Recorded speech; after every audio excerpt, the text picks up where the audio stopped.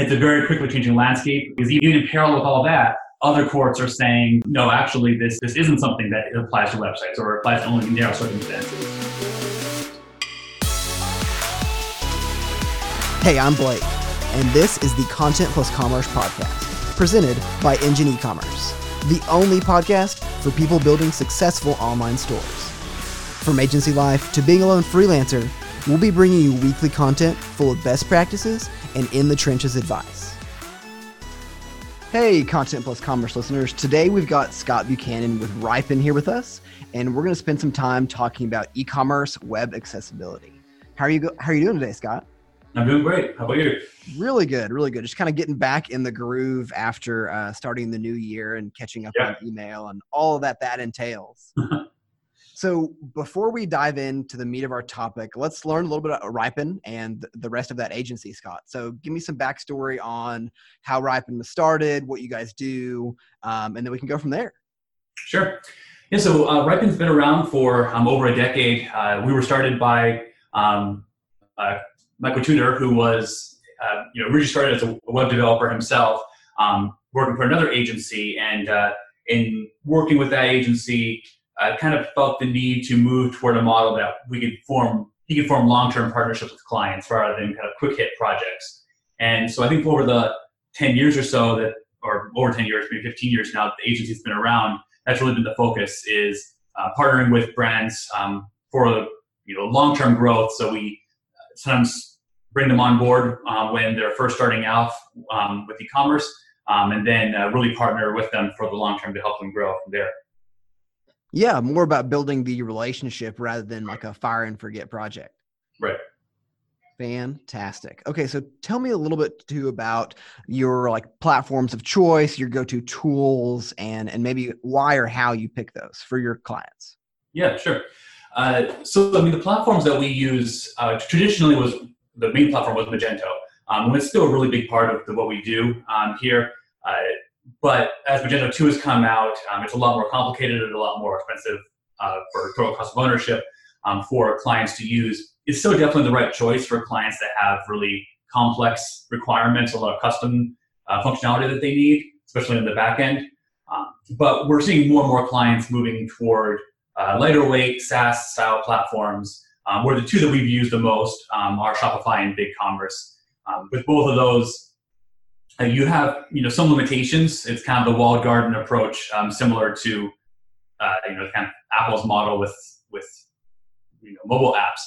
But so you have some walls around you, but that wall also can help protect you as well from getting into trouble, both on the cost of maintenance side, as well as kind of getting it over your head with work that really isn't necessarily beneficial for your brand.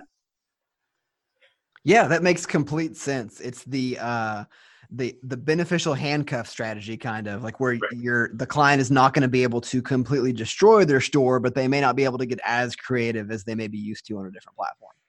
Right. And on the front end, you can really do anything that you want on Shopify, especially if you move toward more of a headless approach, though that then introduces further maintenance costs. So you kind of rewind some of the benefit there as well. But certainly the stability, not that it's perfect, it's still software. Even Shopify and BigCommerce have their downtime moments, but it's definitely a whole lot easier for the merchant to maintain on the back end than something like Magento. But again, Magento is really important as well when you do have really complex requirements. Both BigCommerce and Shopify are making a pitch these days toward B2B, and especially in BigCommerce, I see some really great steps there, and I know Shopify is making recent acquisition in that direction. But just current state of the market right now, Magento really is the clear leader if you're trying to do something B2B. Yeah, it's always been fascinating to me that some of the bigger players haven't really beefed up their B2B feature sets in quite some time. But like you were saying, that the app purchased by Shopify here in the past couple of months, I think, is pointing towards them doing something about that. Right, yeah. And I think both Shopify and BigCommerce, like I said, are making really big strides that direction. But right now, it is very much something that you need that customizability. Both Magento with their off-the-shelf B2B suite that you have in the commerce product, but then also just a wide variety of third-party tools for the open source platform, giving you B2B functionality that just right now isn't possible on those other SaaS platforms. Yeah, completely. So last question before we dig into our main topic today. What's your favorite, like our agency got to be the hero story? Sure. So I'm not sure what my overall favorite was, but one that comes to mind recently, especially in the very, if you take the word hero sense literally, we got contacted by a client that was just had a runaway success on their Shopify store, selling a customized necklace right before the holidays here. And because it was customized, people would upload these photos, and they would, that would then get printed on the necklace as part of the product. But they were handling all of those orders manually, so on the Shopify backend. And it's the kind of thing that long-term, in which we are working on this with them to develop more of a robust tool around this with an admin UI and such. But they need something absolutely like within a few days turnaround to just be able to automate some of that processing of these images. So that was a really cool chance to dive in and build something really fast. In this case, I'm director of engineering. Most of what my team does is coding and development, software architecture, all of that. In this case, we found the right tool for the job was just set up an automation in Integromat. It was a little more complicated than just plugging some, pieces together like you might have like a Zapier, but still super streamlined, super fast, and we were able to get something in place between literally the Friday before Black Friday and that Monday before Black Friday, so that it was in place for the holiday rush. That's awesome. It's always it's really cool when you can come in and champion somebody right before they hit a big inflection point in sales as well, to be able to kind of point to your tool and be like, hey, that's the reason why things weren't as bad this year. Yeah, right. Exactly. And they were already getting inundated with orders before Black Friday, and it only went up then through Cyber Monday and then all the way through the end of December. So that was, our ability to bring that in was, I think, a really important part of their holiday season. Yeah, that is fantastic. So now let's dive into e-com web accessibility. And now for the next several minutes, I want to give you your soapbox and all right, back and forth and talk about things people miss or why people are so wrong for not taking e-com web accessibility into account. Yeah, absolutely. So I think that web accessibility is something that has two prongs to it. One of those prongs is the ethical side. And that side's been around all along, that if you're trying to build an inclusive marketplace that is non-discriminatory, you want to make it available to as broad of an audience as possible. And you don't want to let characteristics of who people are stand in the way of them being able to either use your content or buy your services. But on the other hand, the other prong to this is the fact that there has, given a number of recent court decisions, there has been a absolutely massive rise in court cases, or at least threatened court cases around this, that is posing a big financial threat to a lot of companies that are not in compliance. So you kind of have this two-sided situation. You have an ethical obligation as well as now a really business risk, financial or risk if you don't resolve accessibility issues. Yeah, it's very interesting to me that the two sides of it, I think, almost appeal to the two different client mindsets about it. On one hand, you can appeal to the human and ethical side of a client's objection on here's why you should go ahead and proceed with making your site as accessible as possible to a diverse set of individuals.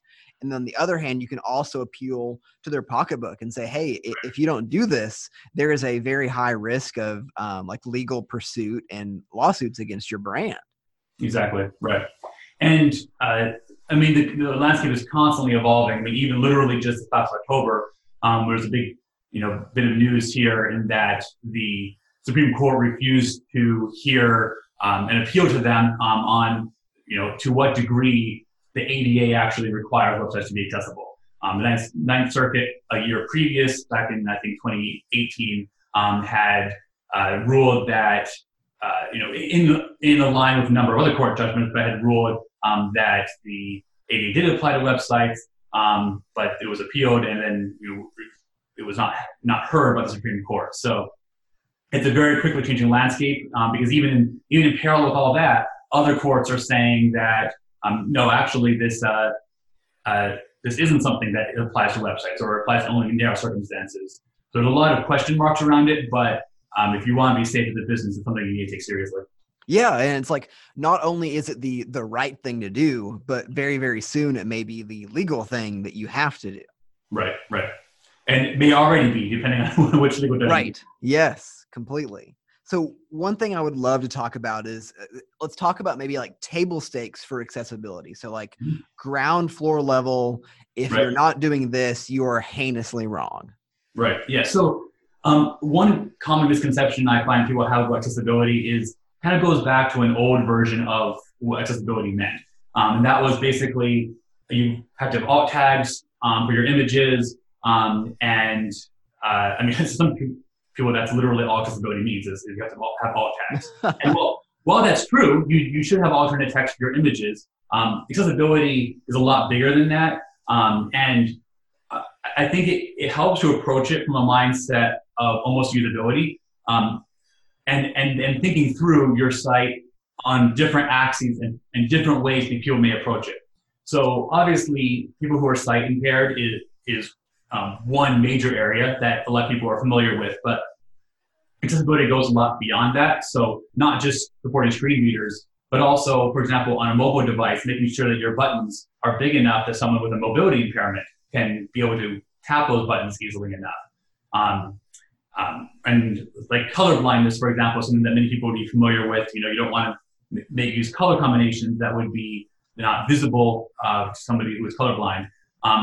But then there are other things, like somebody who maybe have just reduced acuity in their vision. And so it's not a matter of colors per se, but you need sufficient contrast between those colors as well.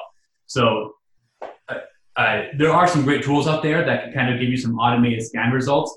Those don't tell you your full situation on accessibility, but they can certainly really help with some of that low-hanging fruit that can be detected automatically. Yeah, and I'll plug the A11Y project here as well, that they have a fantastic checklist on their site. That it's not completely comprehensive, but if you start to run through it and think of it in terms of like, what are some small steps I could take today or this week or this quarter to improving the accessibility of my site, over time, you can really start to make your site much, much more accessibility friendly. And the other thing I think a lot of people also leave out is hearing impaired and captions on video and ensuring that you're taking that into account. Yeah, and that's actually a really, really challenging thing too on the video side, because I honestly don't even know how they've gotten away with it this long, but there are some pretty significant accessibility issues with your major video platforms, YouTube, Vimeo. And so if you are embedding videos using the standard embeds from those platforms, they can literally hold you back just intrinsically by using that from kind of the full WCAG standards, like kind of industry standards for accessibility. And so there are some ways around that, but that is probably one of the rawest areas that still needs treatment, just as a whole industry. How do we figure out how to make videos fully accessible? Sure. And I think another thing to take into account here, since probably half of our listener base is developers and people that work at agencies, is taking into account some of your style sheet choices or some of your markup choices as well. Like ensuring that you don't have any like invisible elements or things like that, where someone with a screen reader may get stuck in an area, or somebody with an alternate communication device who's navigating with their eyes may not be able to select or tap something because the focus is on something that has a strange Z-axis. Right. And this is one of those things where, I come from the old school of web development that was the old CSS Zen garden and making sites with purely semantic HTML that then is styled entirely with CSS. And the situations, technologies have evolved since then, but just using semantic HTML is a huge part of accessibility. You can layer on accessible features to kind of web components and some other things using ARIA tags, but to the maximum degree that you can just use plain HTML5 semantic elements, you get a huge amount of accessibility just coming right along with that. So wherever possible, you want to do that. Yeah, completely. And then I think diving even more into like content of your site as well is like keeping your copy like plain and straightforward and like easy to Right. understand. There's so much that goes into ensuring that your site can be accessible, that surprise can also help conversion over time. Right. That's the thing, is that almost not literally everything, but a huge amount of things that you'll do for accessibility, that you're doing them for someone who's visually impaired or motor impaired or something like that, as you know, who live in that capacity most of the time, is helpful to everybody else who's not in that capacity most of the time, because I mentioned the button size, for example. Maybe you're on a train. Well, that button size may be a lot more useful to somebody who normally has full motor capacity, but now the train bumping around, and everybody gains when you implement a lot of these accessibility improvements. Right. Yeah. You're only doing something that's going to help your site overall. You're not damaging your brand. You're not going to end up harming your conversion rate if you go about this the right way. You're simply enabling your site to reach a wider market than you were before. Right. Exactly. One thing that's important to realize is that some people in the accessibility community have pointed out that anybody who is abled is in some sense only temporarily abled, to varying degrees. We will probably all at different points in our life go through points that are less accessible. So it's not like it's this us versus them situation where there's us who are fully abled and those people else who are disabled or impaired in some way, that at various points back and forth, we will all be dealing with these things. And so the more we can make things just generally usable and then accessible, the two support and intertwine with each other. Right. Yeah. I think it's a wonderful way of looking at it that takes into account kind of human empathy and doesn't just kind of turn this into a line item on a budget. Right. Perfect. Well, this episode has been fantastic, Scott. I really appreciate you taking the time to record this with me and kind of educate our listener base about this important topic. Yeah, absolutely. Thanks for listening. If you like the show, make sure you subscribe. Also, if you'd like to talk to Engine about our agency partner program, then visit enginecommerce.com/agency.